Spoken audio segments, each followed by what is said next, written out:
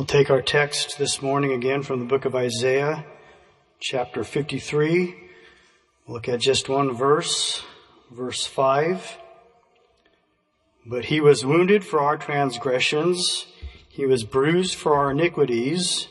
The chastisement of our peace was upon him, and with his stripes we are healed. This morning, with the Lord's help, we'll consider the doctrine of divine healing. I'm sure any time a subject like that is approached or considered, there may be questions in some people's minds that arise.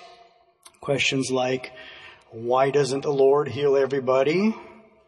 Why do some seem to suffer more afflictions while others don't seem to suffer very much at all? Why do people die? Why do young people die? These are all questions that have no answer. So it's probably not a good use of time to consider things that we don't have any answers for. But what we do know is that God is sovereign. We trust the Lord that He is in complete control. We know God doesn't make mistakes, and we know within God's divine plan, He has a plan and a purpose for every one of His children. Sometimes that purpose may include suffering or affliction. But again, we know God is sovereign, so some things we truly have to leave in the Lord's hands. We may not ever understand it on this earth. When we get to heaven, we'll have perfect understanding. As the song says, we'll understand it better by and by. But some of those questions we truly have to leave in the Lord's hands. But what I want us to consider this morning is what God has promised us. We can look at the provisions that the Lord has made for us in His Word and because of His atonement. And as we read there, one of those provisions through Christ's precious blood that was shed is the atonement or the provision of divine healing. It's helpful to understand where sickness comes from. We know that was not part of God's original plan.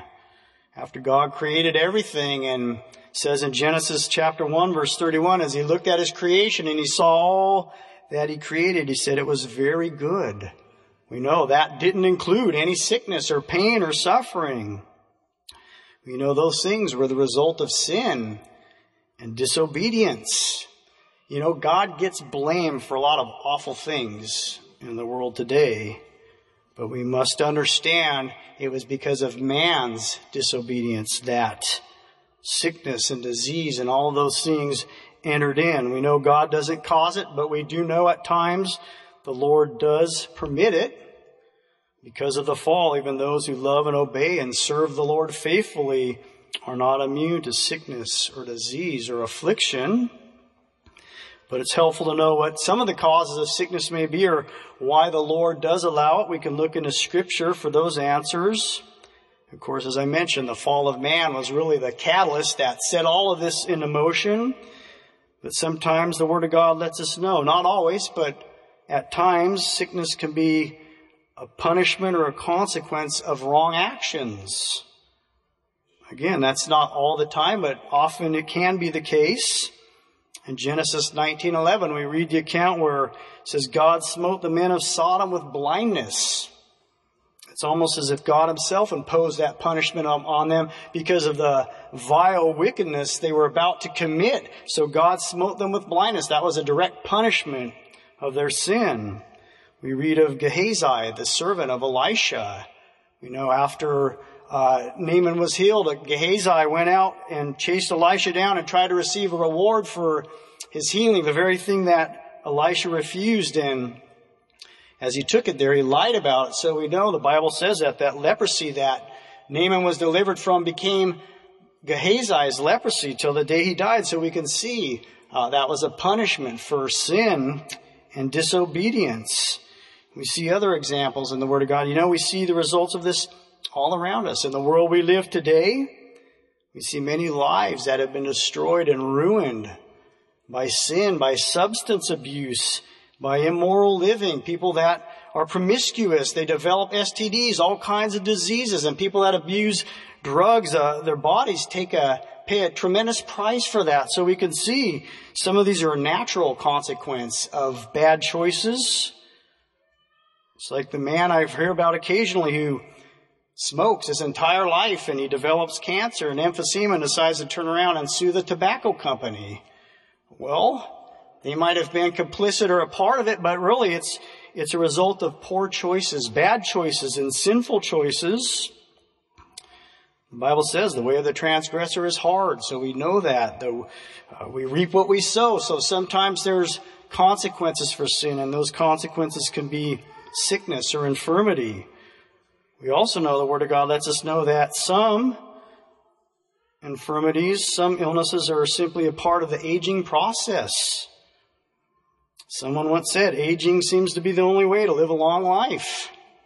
Well, it's true. We can't avoid that. 2 Corinthians 4:16, Paul said, though our outward man perish, yet the inward man is renewed day by day. Psalm 73:26, my flesh and my heart faileth, but God is the strength of my heart and my portion forever. We read in Genesis 48:10, it says that the eyes of Jacob or Israel were dim for age so that he could not see. So again, we see sometimes these sickness and these ailments or these afflictions are just a natural part of that aging process. We do have a scriptural mandate in God's Word as Christians. We want to take care of our bodies. 1 Corinthians tells us that our bodies are a temple of the Holy Ghost, but he also commands us to glorify him in our bodies as well as in our spirits. So we do what we can. We try to take care of ourselves. We try to be responsible. That's just part of being a good steward of what God has given us. You know, God even gave the children of Israel certain dietary laws in the Old Testament. Those weren't just for their spiritual health, but those were for their physical health as well. God saw that there were certain things that were unclean or weren't good for them, so he prohibited them from eating those things. So again, we have a responsibility to do what we can. But you know, inevitably, if the Lord tarries, we will all succumb to old age. That's just a natural part of the aging process. You know, I look around and I see some of our older saints, and it is amazing. There truly is something to be said for good, clean Christian living.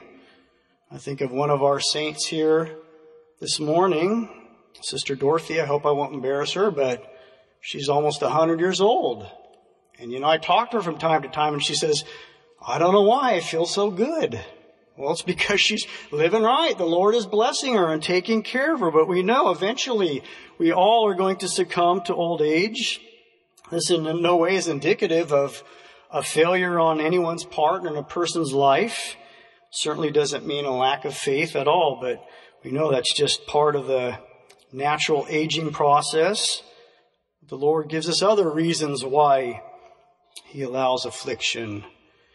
Tells us affliction can be a way of displaying God's power to others.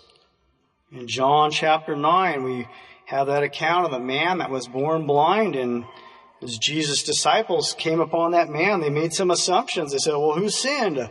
This man or his parents, that he might be born blind? It says, Jesus answered, neither hath this man sinned nor his parents, but that the work of God should be manifest in him.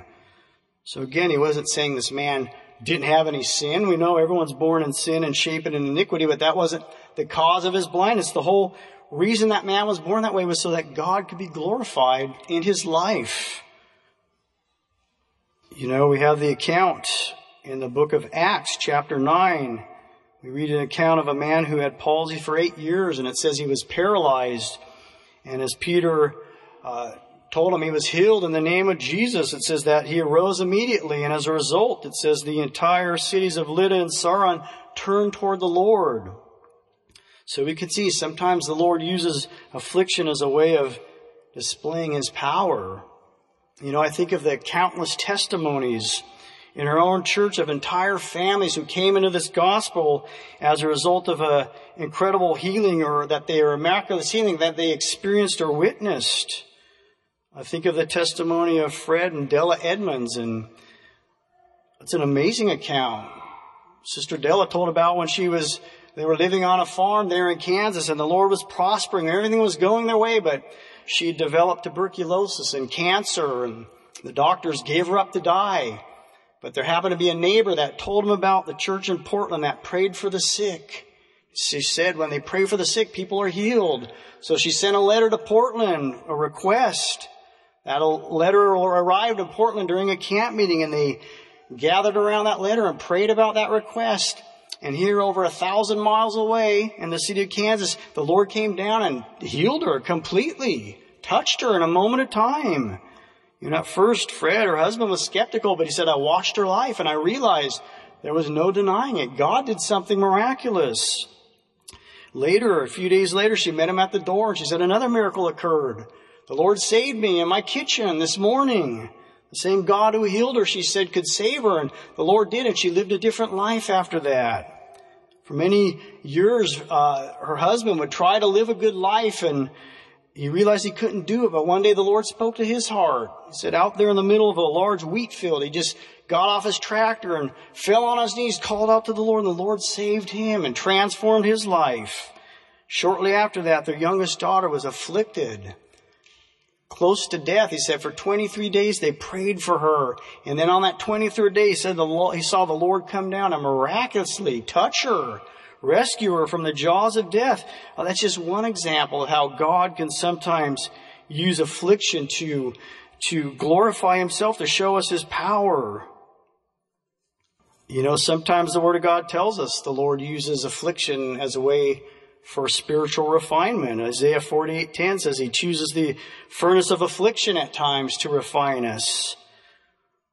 Paul the Apostle spoke of it as a way of obtaining spiritual and eternal gain. In 2 Corinthians 4:17, Paul speaks of our light affliction, which is but for a moment, works in us a far more exceeding and eternal weight of glory.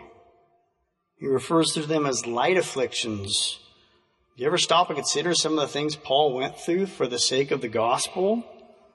Shipwrecked on more than one occasion, beaten, stoned and left for dead, in perils of his countrymen and perils of strangers, imprisoned at times, physically sick. There was a time when they had to let him down in a basket over a wall because there was a mob that wanted to kill him. He went through many things for the sake of the gospel, but he said they were light afflictions.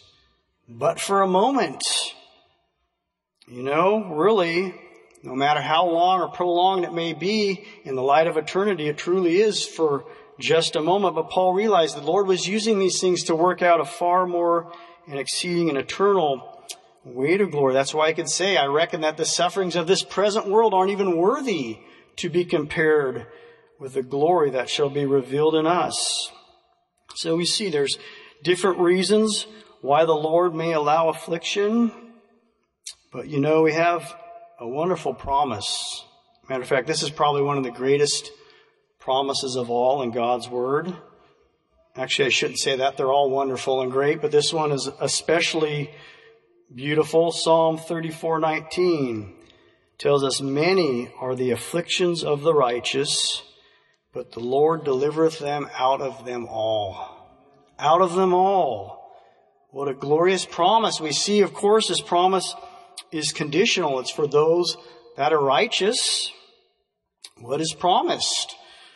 A life of ease and comfort? Absolutely not. As a matter of fact, Jesus promises just the opposite. He said, in this world you shall have tribulation, but be of good cheer. I've overcome the world. But we see what is promised here. Victory and deliverance 100% of the time. It says he will deliver them out of them all. We know as we live life, we realize sometimes that deliverance doesn't always come the way we hope or the way we even ask for. Sometimes, the saints of God are delivered through death. But the Bible tells us that even in death, a child of God is victorious. It says death is swallowed up in victory. The world does not have that promise. They don't have that hope. This is for those that are righteous, that have placed their faith and their trust and their confidence in the Lord. And sometimes we know this is the path that the Lord may choose for some. But thank God, many times he chooses to deliver in this life. God has the power to do both. We have requirements for healing given in God's word. Of course, a desire to be healed, along with a faith to believe that the Lord can heal. Those are two necessities for being healed. We know in the Bible, all who came to the Lord to be healed came in faith. We read Matthew 9:22, gives us an account of two blind men that approached Jesus. And Jesus asked them a question. He said, what would you want that I do to you or do unto you? And he says, believe ye that I am able to do this? Of course, they responded by saying yes. They wanted the Lord to restore their sight. So they came to the Lord and they came in faith. And it says he touched their eyes and their eyes were opened. He says, so according to thy faith be it unto you. So we see they came, they wanted to be healed, they had a desire, and they came in faith. And the Lord honored that faith. We have an account of the Roman centurion. Came to the Lord, said his servant was sick, grievously tormented. And Jesus even offered to go with this man to his house to touch his servant. And I think of that man's response. He says, Lord, I'm not even worthy for you to come under my roof. Just say the word and it'll be done. Jesus marveled at that man's faith. He said, I haven't found any greater faith in all of Israel. But he said, as thou hast believed, so be it done unto thee. And his servant was healed that selfsame hour. So again, we see this man came with a desire and an expectancy, and he mixed it with faith. We see too that faith and desire has to be often accompanied by obedience. Obedience is a key ingredient in being healed. Naaman the leper, we know he was commanded to go and dip in that Jordan River 7 times. The prophet could have spoke the word and waved his hand and the man could have been healed, but we know his healing wasn't complete till he followed through on the directions that God gave him. And once he did that, we know it says he came up that 7th time completely whole. We have the account again of the man that was born blind after Jesus. It said he anointed his eyes with clay, told him to go and wash in the pool of Siloam. And he said he did, and he came seeing. So we see faith mixed with a desire and followed up with obedience. The 10 lepers, as they approached the Lord and they called from a distance, Son of David, have mercy on us. And he told them, go, show yourself to the priest and you'll be cleansed of your leprosy. And it says, as they turned to go, they looked down and they realized the Lord had healed them, but it took action on their part. Jesus told the lame man to arise, take up your bed and walk. So we see there's always obedience involved. So we say the 3 main ingredients can be desire, faith, and obedience. We know the account too where Jesus came into his own country and it said he couldn't do many mighty miracles there because of their unbelief. Another portion of scripture says that the Lord marveled at their unbelief.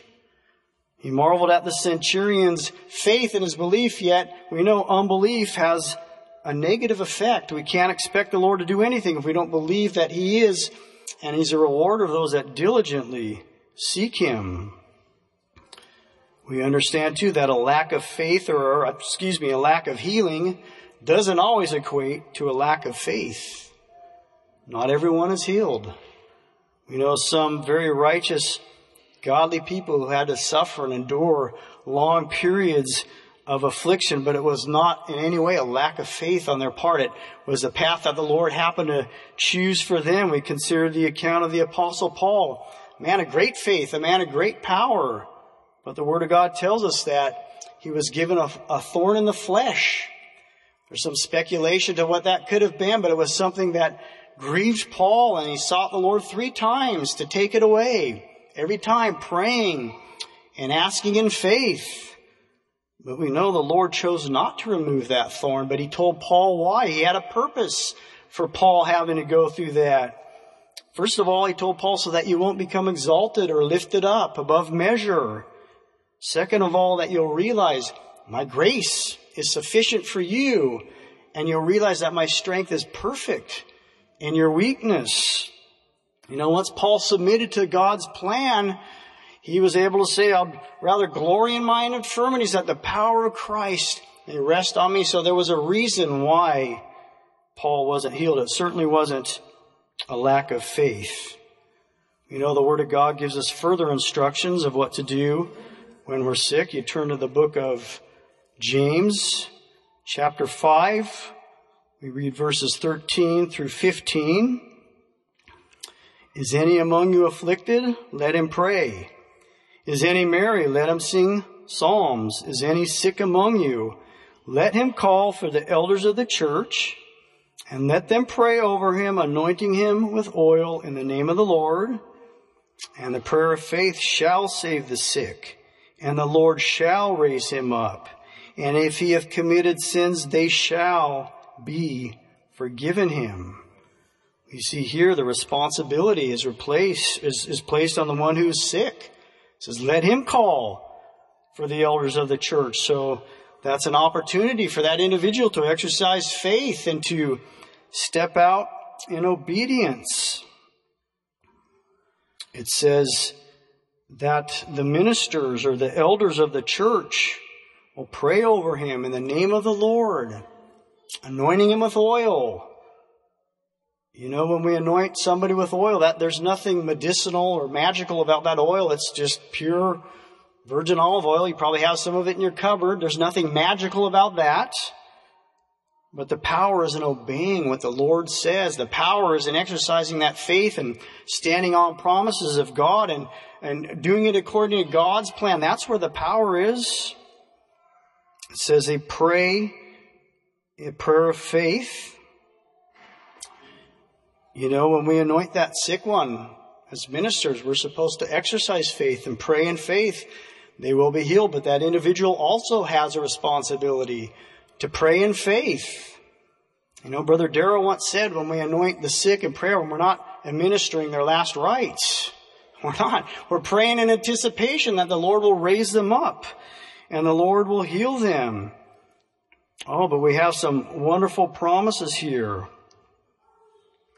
It tells us the prayer of faith shall save the sick.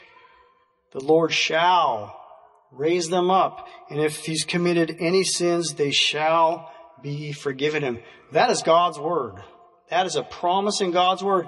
And if you're willing to meet the conditions that God lays out, you can have that victory in your life, even today. Verse 16 of that same verse tells us, confess your faults one to another and pray one for another that ye may be healed. The effectual fervent prayer of a righteous man availeth much. So we have to confess our faults, seek forgiveness when it's needed. And as we do that, the Lord will heal. In these verses, not only do we see a promise for physical healing, but for salvation and spiritual healing. There's a far greater need than physical healing. That's spiritual healing and restoration. But here in these promises, we have both. And if we're willing to come again in faith and according to God's word, God will perform what he promised. It's important to recognize too that as we speak about divine healing, accepting or refusing medical care is not a Bible doctrine. That's a personal choice. The doctrine is divine healing. We stand on the Word of God and his promises, not on personal choices.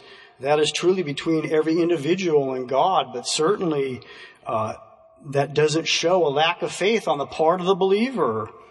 When a Christian chooses medical care, that doesn't mean that he somehow abandoned his faith or his confidence in God. In all the scripture, I can only find one place where that was actually condemned. There may be a few other isolated cases, but I think about the one account of King Asa in 2 Chronicles chapter 16, verse 2. It says, when he was afflicted, he sought not the Lord, but to the physicians. Because he rejected the Lord and chose to seek help from man, that was what he was condemned for. Not the fact that he sought help from the physicians, but the fact that he had rejected the Lord. He refused to seek the Lord. And the Bible says that that man died from a disease in his feet that the Lord could have healed, but that was by his choice. You know, I've prayed with many saints as a minister and a pastor who have been in the hospital, some as they're awaiting surgery, some as they've come out of surgery and their recovery. And you know what? Never did they show a lack of faith. Not one time. They were looking to the Lord to help and to heal. So we know, God the Creator, He can work in conjunction with medical help or without it. We've seen the Lord do both. But in no way do we base our faith on personal choices. You know, the woman with the issue of blood, we read about her in Mark. It said she had suffered many things of many physicians, spent all she had, but she was nothing bettered, but grew worse. You know, if it would have been wrong for her to seek medical help, certainly the Lord would have addressed that with her, but we don't hear one mention of that at all. It didn't make a bit of difference. What mattered was her faith.